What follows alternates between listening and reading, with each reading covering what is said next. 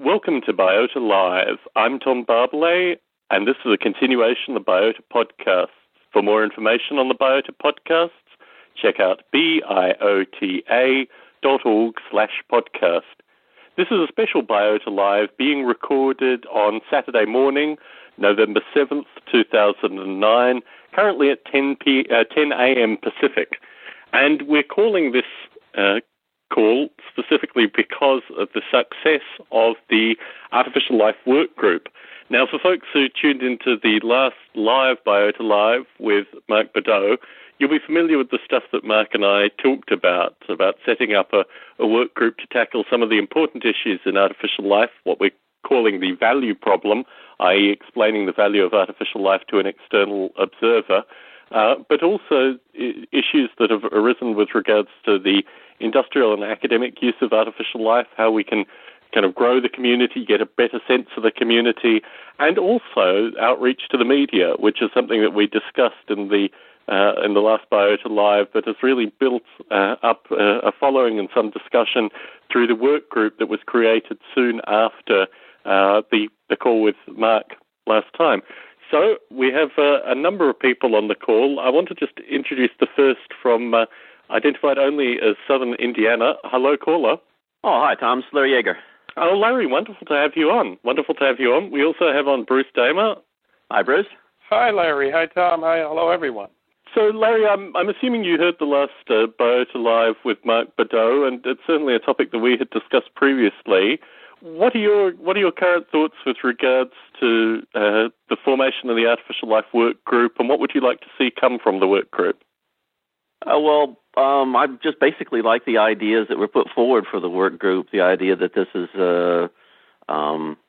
allowing sort of a common resource available to the community, available to people interested in the community. It's nice to be able to point to a place and say, here's what we do, and here's what we contribute to science in general, and even just the listing of all the academic units that have good research programs in these things, I think is of value. There's a lot of interest in this area from students coming up, but what they sometimes have trouble finding is a good place to pursue those interests. And so this common resource for the community, I think, is a really good idea.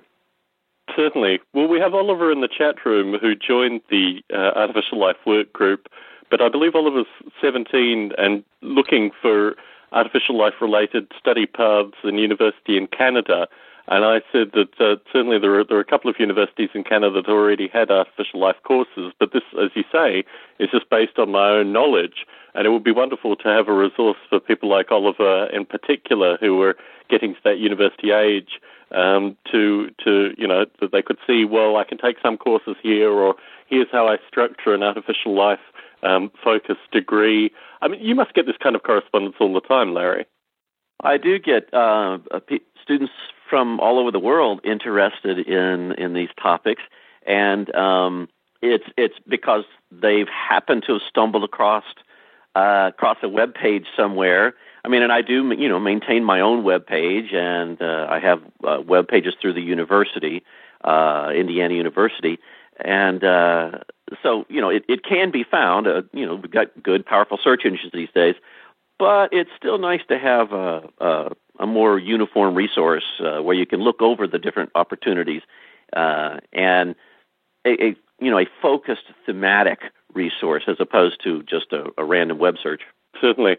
As I noted with the chat with Mark Beddoe, I found a university in Arizona that had just opened an artificial life course which looked more like a game development course but was being called an artificial life course. And I think the ability of the community to unify basically a definition, because a large portion of the initial problem is people may find the site associated with artificial life, but fitting it into a broader context about what artificial life is, and also with courses being taught that are kind of giving a diverging set of definitions associated with that. You teach artificial life courses, Larry. How do you start unifying a group of students to come together with regards to what artificial life is? Well, I suppose the first thing I should say in response to that is that one of the only tenets of the current work group proposal is a standardization of such things, a standardization of the approach to education and what the field means. I mean, I value a broad picture of what the field means and a broad picture of what is available, and then details of these different programs, because I don't think it needs to be converged. In fact, I think there's a risk in trying to converge to one thing that we miss out on a lot of opportunities. I think we have researchers doing really interesting work in robotics. We have a person who's been working with me and contributing to the Polyworld software is actually doing some minor tweaking of the Polyworld source code to try to look at evolving natural language processing systems. I'm trying to turn around and use the data that I've generated on evolving neural network architectures to study this relationship between structure and function of networks.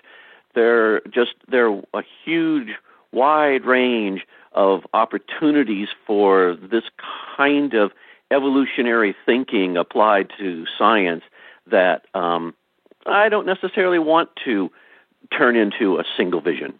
No, I have to agree with you, and certainly, I mean, this is the statement you made when you were last on Biota Live, and I certainly agree with that. I don't think the purpose of the work group is necessarily to create a focused definition of what artificial life is. I think initially the issue with regards to surveying is actually just taking in the breadth of possibilities, and if every new artificial life course can give us new possibilities, then that needs to filter into every other course in some regard. I don't think this is going to be a narrow definitional thing at all. I don't think personally, and I'm sure you're in agreement with this, artificial life can survive with a narrow definition. It needs to be inclusive, continually inclusive, as new things come along. Otherwise, the whole momentum associated with artificial life so far will be lost. So I have to agree with you that I don't want to say, this is artificial life, this is not through the aims of the work group. The aims of the work group are saying, this is artificial life being taught, this is wonderful. Have you considered also these things as well? Look at this person over there that is doing this kind of stuff. The history of artificial life, I found this with Noble Ape, I'm not sure you have with Polyworld, but there was a time when Noble Ape wasn't considered an artificial life simulation through these very strict definitions of what artificial life was. And I've been welcomed in and included in the artificial life community, having started developing Noble Ape probably 3 or 4 years in. I think it was when I was invited to speak at Biota 3 was when I first felt really welcomed into the artificial life community. I've been developing Noble Ape for about 4 years by that time. So I'd hate to think people listening in were thinking this is a closing down of the term where, knuckling down to try and get funding in for this very tight definition or, start teaching a very tight definition, because that hasn't been the history of artificial life, and it wouldn't be true to the term to start doing that at this stage. I think, if anything, what we're looking for is seeing the breadth of what is being taught currently and giving some assistance with regards to perhaps we will find artificial life courses which are very tightly taught, and we will give assistance to them to be able to explore the scope and the breadth of the current field as it continues to develop. Because, we have Oliver in the chat room. You obviously have students coming through on a regular basis. The resources that we're trying to create here are really for the next generation of artificial life developers, artificial life academics, to move the field even further. And this is what interests me with regards to the industry component as well, because when I set up the group, I imagined that there would probably be about a 2/3, 1/3 ratio of folks in academia versus folks in industry. And the industry group, I've contacted a dozen people this week who I know use artificial life-related stuff, folks at Apple and Intel, folks in the pharmaceutical industry who I know use aspects of artificial life and what they do. And the movement of the industry folk in has been a little slower than I'd hoped. We have about 43 members on the work group currently, and it's growing quite well. But with regards to the outreach to industry, this is still something we need to do more heavily. So in terms of the students that you see coming through, you've mentioned this with regards to students that have gone into industry. How do you see the balance with regards to teaching artificial life for a student that will obviously go on and use it in industry, Larry? Well, the way I teach artificial life in particular is sort of developing a set of fundamental knowledge areas. I use almost exclusively seminal papers in information theory and neural networks, genetic algorithms, and so I try to weave that all together into a picture that says, okay, this is an interesting way to study and understand living systems and ultimately even intelligent systems. But I do, in fact, try to sort of I think it's essential, the way I want to approach the field, to bring in these important technology areas and areas of knowledge that I've had students go on to MIT and tell me that this course was the best thing that they had in their undergraduate to prepare them for the graduate career they chose. So I think we can do really cool, interesting, fun things, and, oh, by the way, learn a lot about really important technology areas. Very true, very true. We have a caller from New Mexico on the line. Hello, caller. Hi, this is Stephen Guerin with Redfish in the Santa Fe Complex. Wonderful, Stephen. As this is your first time on Biota Live, would you like to introduce yourself and your interest in artificial life? Yeah, thanks for, I've been, let's see, I attended Biota 3 in San Jose, maybe in 99, and a few artificial life conferences in Los Angeles and Reed College. Worked with BIOS Group, which was a commercial spin out of the Santa Fe Institute in the early 2000s. Was in Stu Kaufman's research group, looking at, I would say, next generation artificial life, after evolutionary computation, looking at more what Stu was calling autonomous agents, with kind of more metabolic approaches to artificial life, looking at ideas in work and heat. Since that time, we have a nonprofit here in Santa Fe called the Santa Fe Complex that looks at kind of the marriage between art, science, and technology. It's on the old campus of the Swarm, where Chris Langton's offices were. So we have we used to repair the rail cars here in the turn of the century last year. So it's a cool little co-op kind of going here. And I teach agent-based modeling in the Complex Systems Summer School up at Santa Fe Institute during the summers. And we apply agent modeling and visualization for commercial clients. And on the research side, we are still kind of pursuing kind of new ideas of artificial life, applications of artificial life. Very cool. Yeah, thanks for letting me be here. Cool. Not a problem. So you were really on the cusp of this teaching for industry. I mean, would you like to talk about the kind of folk that you have come through and what they go on to do with their artificial life-related studies? What was the first part of the question? So, I mean, part of the work group was to create an outreach into industry, and I imagine that right. The people that you have coming through many of them have aspirations in industry and go on to pursue it with some artificial life-related knowledge. Could you talk to some examples associated with that? Right. So I think the early days applying artificial life meant more kind of evolutionary computation, doing search and optimization for companies and governments. These days we're looking at kind of how can we so I think data visualization is related, not exactly a complete sweet spot with artificial life. So I would be very interested, though, in working on the work group of here's kind of the value proposition to industry, and here's how artificial life can be applied. Currently it's kind of more how can complexity or complex systems thinking be applied, network dynamics, kind of graph theory, agent-based modeling. I think, but the longer term, the real potential is kind of bringing in ideas of artificial life. And in terms of the framing of 40 years of Conway's life coming up next year, I mean, the Swarm Group obviously has some of its legacy to things like Conway's life and obviously earlier Cellular Automata and the movement into agent-based modeling. Can you talk about the opportunities that 40 years of Conway's life give to the stuff that you've done so far in terms of talking about how artificial life has impacted a wide variety of areas? I think the two big things, so in the beginning is getting people to get, it's a change in perspective that, very small, simple rules can give rise to emergent patterns, which I think Conway is one of the best examples that we can show, or a flocking model, and that lets people change their focus when they're running organizations to focus in on the interaction rules and less about optimizing and telling people what to do, moving away from a command and control, and more of getting toward getting the interaction rules in the organization right, and recognizing emergence when it appears, and just getting a vocabulary going within the organization. So I think that's one of the bigger contributions from Conway. Certainly. And I also think, the length of time, 40 years is a good amount of time to actually show a level of maturity associated with these ideas. And I think in a historical perspective, it gives a great opportunity for people such as yourself, myself, obviously Larry, to talk about this and a greater kind of reflective perspective about how these things have impacted our own professional development and where it has taken us. But we do have the benefit of Oliver on the line. Hello, Oliver.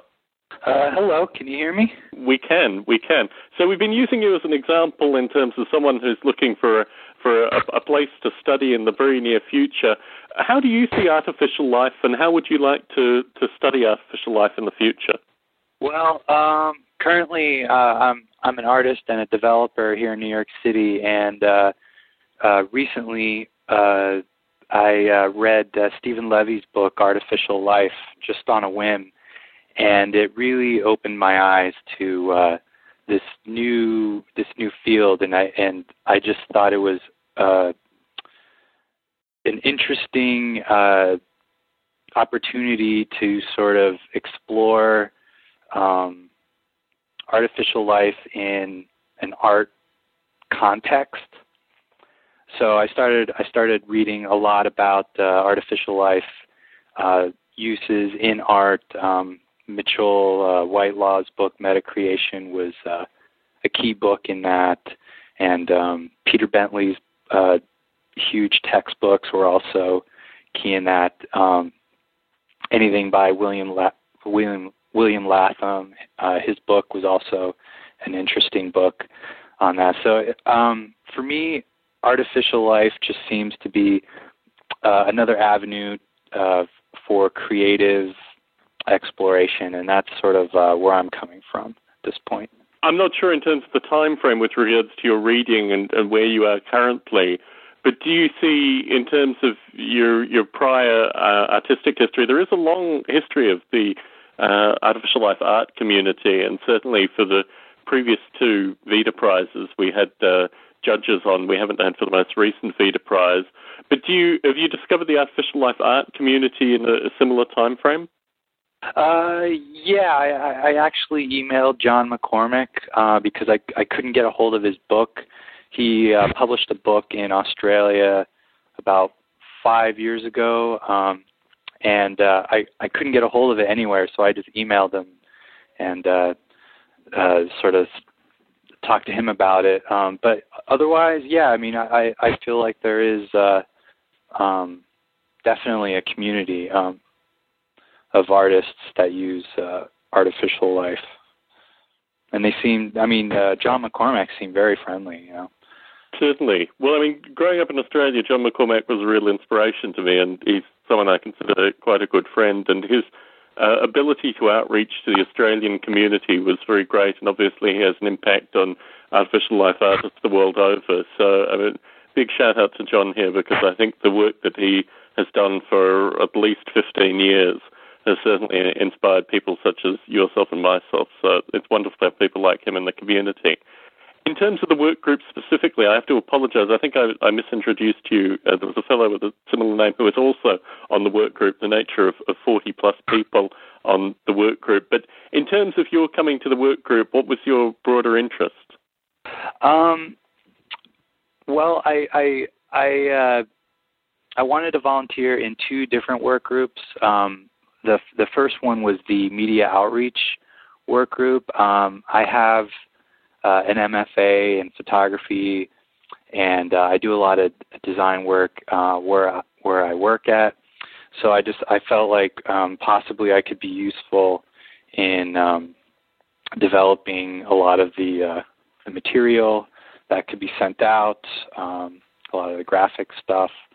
And also, I wanted to volunteer in the teaching work group, mainly so that I would have a good opportunity to talk to a lot of the academics that I would assume or presume to be in that work group, just to learn more from them and to just sort of really soak up the knowledge that's out there. And well, you have two current academics on the line in terms of Stephen and Larry. What kind of questions would you have for them?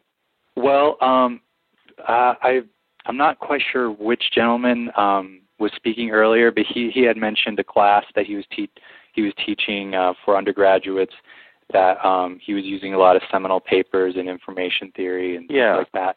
I would love to get a list of that, or to get his curriculum or his syllabus, so that I can independently find those papers and read them on the subway, because that's where I do a lot of my reading is on the subway. I understand. If let's say perhaps I can use the work group for this. How is that, Tom? If I that's the plan.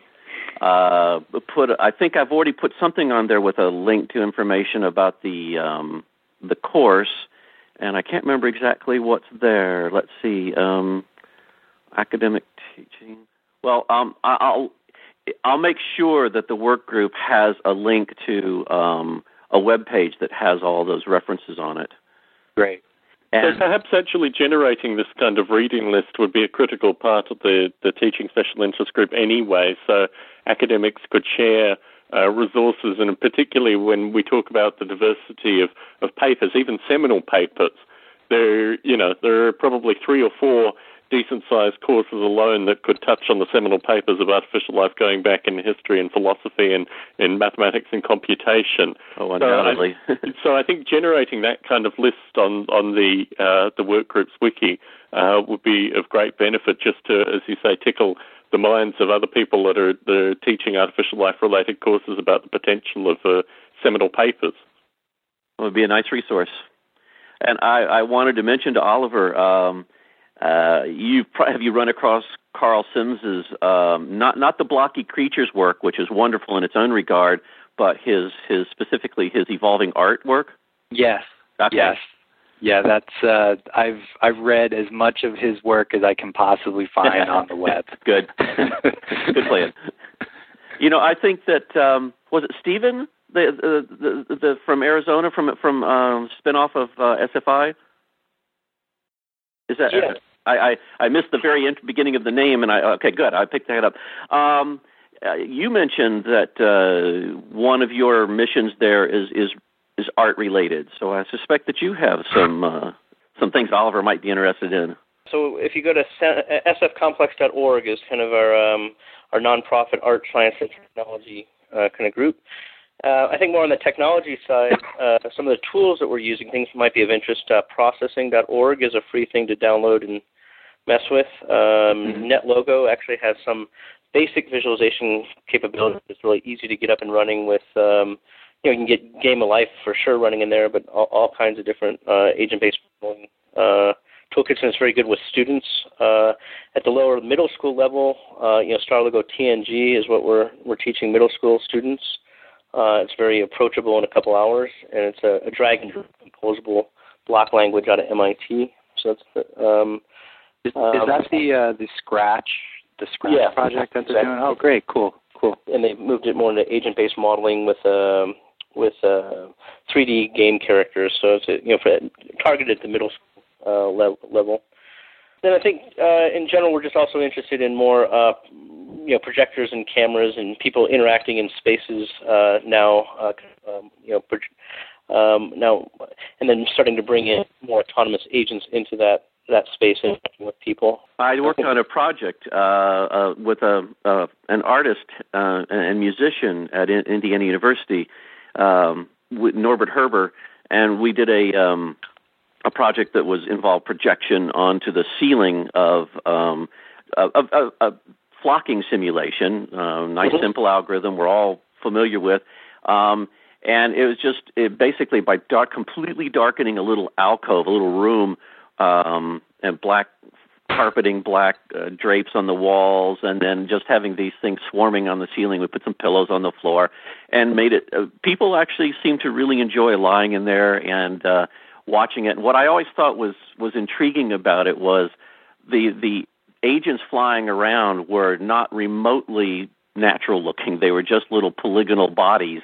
And yet the motion was extremely organic and natural looking. And I think that contrast sort of resonated with people. How could something so artificial be so natural?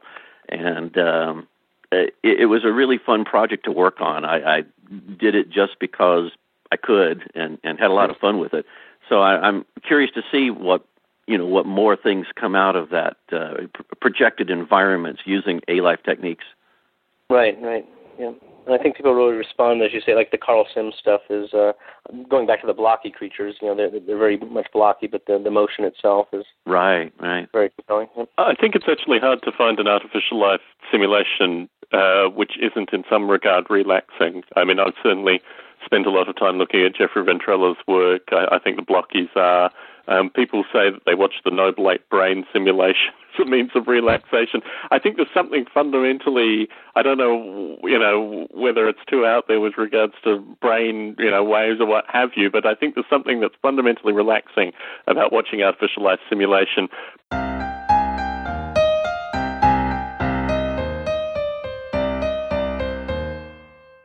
Bruce, we have the benefit of you on the line. We'll get an EvoGrid update at the end of the call, if that's possible, to kind of extract you from the EvoGrid for a minute.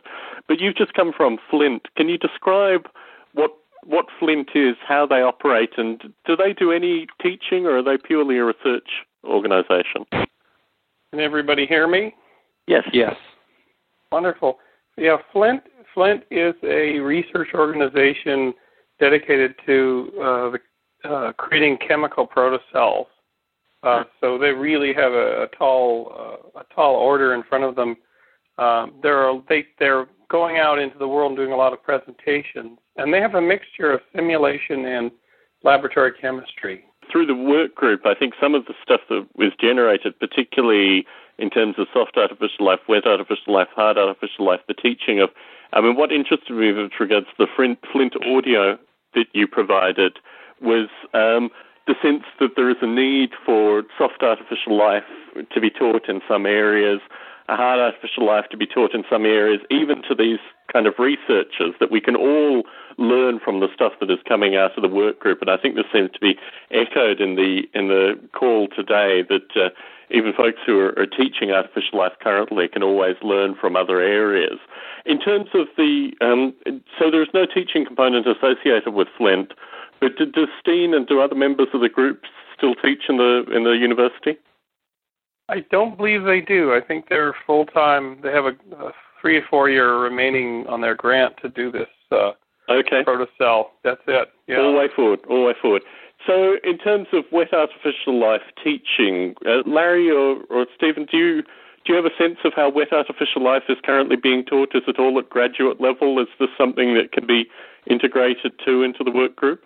Mostly, the only areas of this that I'm aware of are either, intense research efforts a la a protocell, or there's been a lot of work, I think, at the graduate level with various solutions of oils and things that I sort of got dragged into a little bit because of a friend, Rachel Armstrong, and her strong interest in it, and the some presentations that went on at at Artificial Life 11, and I'm not deeply aware of this area at all, but there seems to be a lot of interest in trying to approach these protocells from a purely chemical basis, as distinct from protocells' approach to sort of a real physical space genetic algorithm trying to operate and bring about a protocell. And they're getting some interesting results. They're getting, chemotaxis and cell, what sort of looks from the outside like cell division even occasionally, but there's nothing quite yet that's sort of propagating from one generation to the next. We're not getting variation and selection going yet. So it's not something that is quite to the level of living organisms yet. But on the other, there's been some such interesting work looking at. Sorry, I wish my memory of these things was better. But people talked about hydrothermal vents in the ocean for a long time and looked at some of these really hot smokers. But there's a different kind, an alkaline or something that is not as high a temperature, and some really good evidence that it provides nice environment for the collection of essentially protocells, because you get all the ingredients that ultimately end up inside a cell, but without having to have its own membrane yet. And then as the membranes form, these things get spewed out in the ocean, and it's looking like a very good candidate for the origins of natural life. And some of those things lead to experimental ideas about what the right combination of ingredients and what the right environmental conditions are to foster these sorts of protocells. So anyway, sorry, I got off on talking about the technology. The specific researchers all seem to be at the graduate level that I'm aware of. Certainly. But, I think there's potential in the future, particularly as the media picks up on the wet artificial life phenomena, that you will have students coming through that have at least a passing interest in wet artificial life, and I think it's critical that the work group has a component. With Mark Badeau involved, it would be almost impossible for us not to, right? that had some component with regards to potentially even the undergraduate teaching of the basics of wet artificial life. The thing that always interests me is this idea of a shared API that Mark talks about, that in fact soft artificial life simulators can move into the shared API with regards to wet artificial life too, and I think there's an element of the EvoGrid in that too, Bruce. We may let you loose on the EvoGrid in about 20 minutes, but we'll wrap up the call up until that point. So in terms of the potential for the work group in the future, we have a few perspectives on the call. We've talked a little bit about the industry, but we haven't really talked about the value problems specifically. Oliver, as you read, as you get a sense of what artificial life is, what would you describe the value of artificial life as being? Oh, that's a toughie. I think for me, artificial life is how do I say it? It just seems to be one of the big questions. It seems to sort of touch on one of the big questions of what it means to be human, but we do it in a way it's sort of a proxy for that, for me anyway. It kind of defines us as human beings as well, just because we have a certain kind of cognitive efficacy to even imagine and sort of assert a will towards creating something like that. So for me, it just seems to sort of illustrate what it means to be human. It's such a tough question.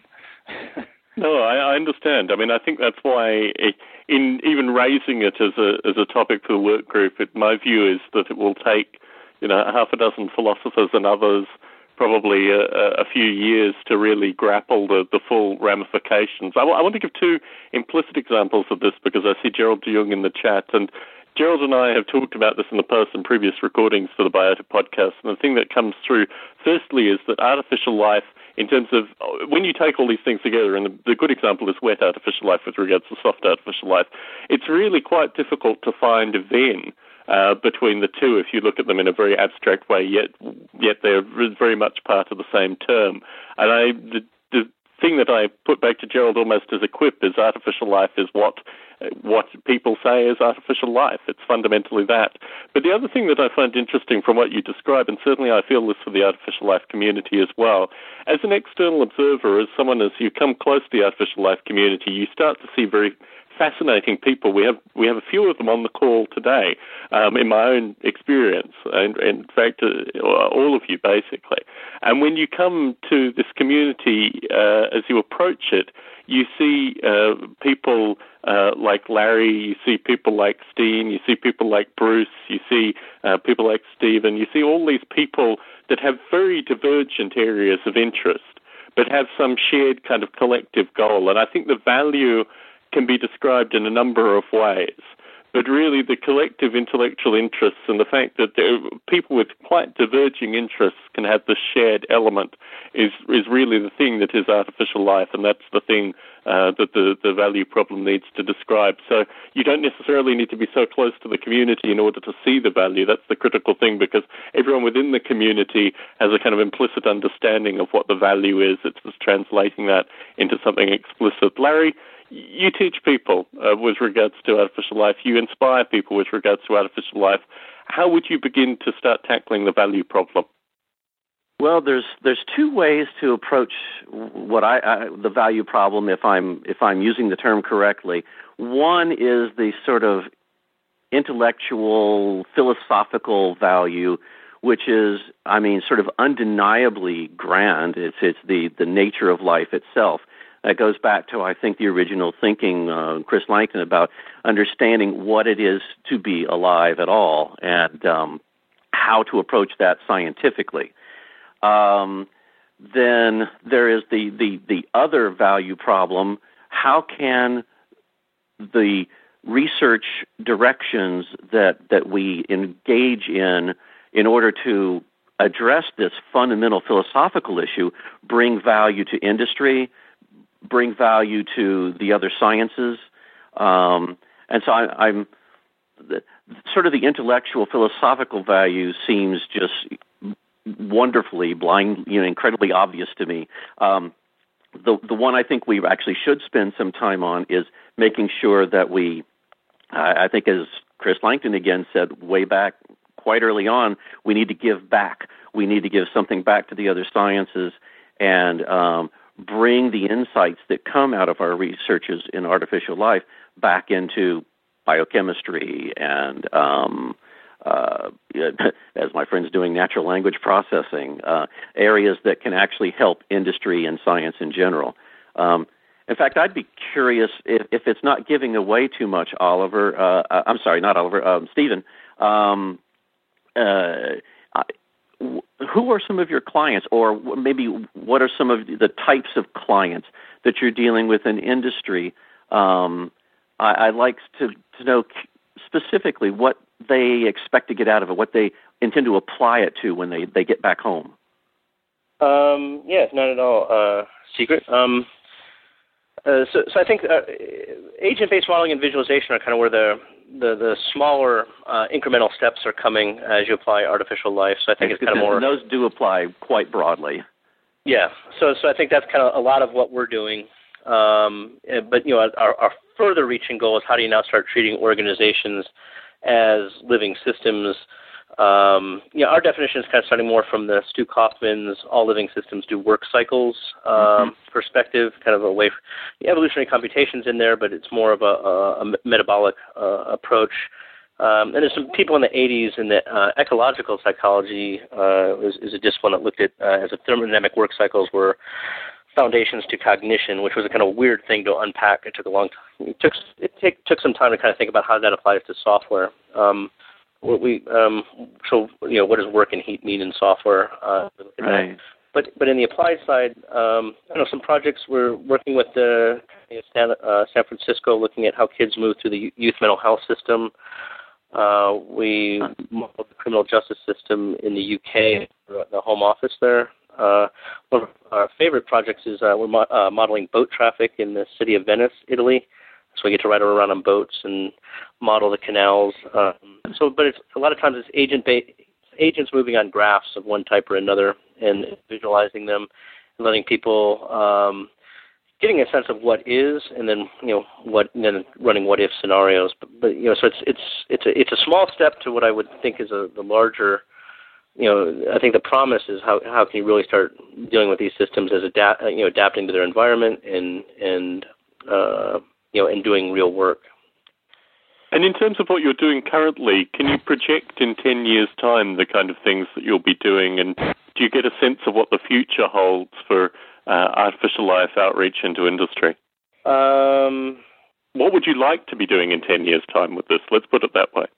So I think I would like certainly the toolkits to be better, both on the visualization and modeling sides. I would like to have a stronger theory of artificial life in this metabolic space. Ideas of symmetry and symmetry breaking as they relate to constraint construction organizations. I don't know. I guess I would like a stronger understanding. Yes, we're still grappling.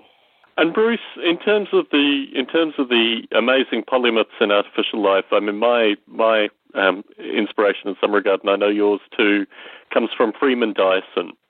When you look at someone like Freeman Dyson, and in terms of his general and broader thinking, in terms of simulation, in terms of ideas in artificial life, what do you think the field could learn from Freeman, and how do you think the value problem can be expressed through Freeman's thinking?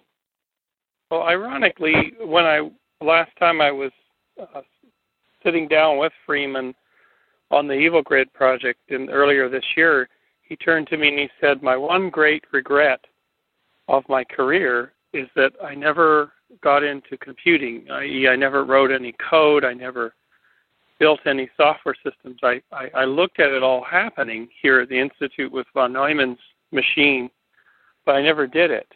And when I look at his toy universe model in Origin of Life, in the first and second editions, that's kind of a prescription for writing an artificial origin of life system in software. So he was doing it in mathematics, but wanted to do it in software. So in a sense, the toy universe's approach of completely fundamental emergence is inspired by Freeman and his desire to have tested some of his models that are in mathematics.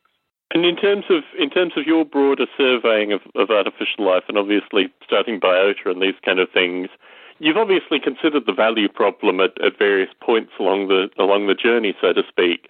What's your current thinking in terms of the value of artificial life and how you express that to an external community?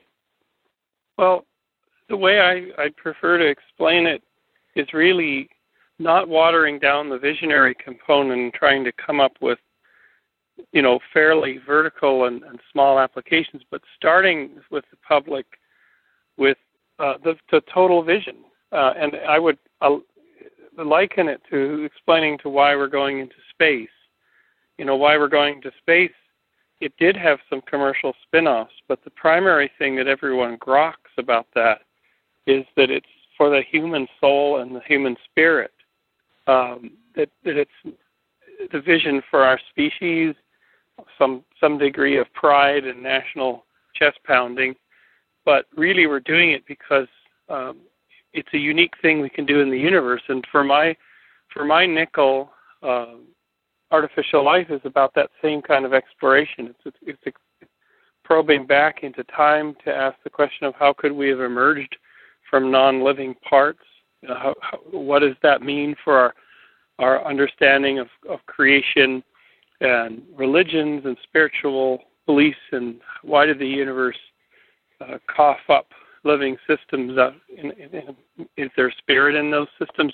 I mean, it's as I think was said earlier, it's about being alive as a species and having sentience, and that's why we need to do it.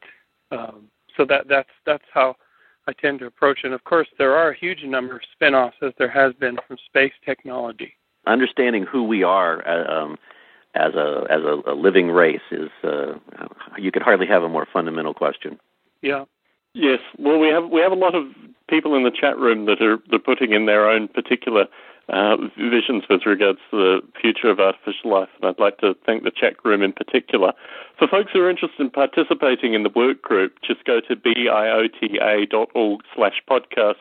There is a mailing list associated with the work group, and you'll be able to see some of the folks who are involved. Larry, you're not on the mailing list currently, but you're kind of taking a precursory. You're really surveying the work of the work group currently.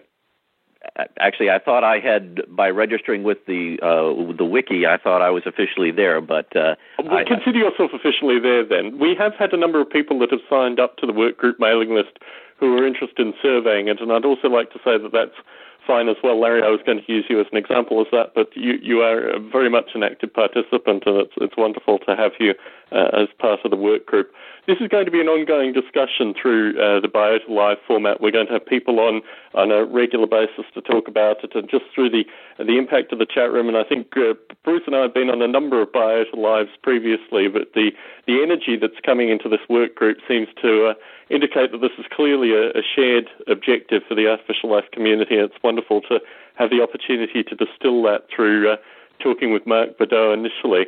So, Bruce, you've been traveling recently. You've done some stuff associated with the EvoGrid.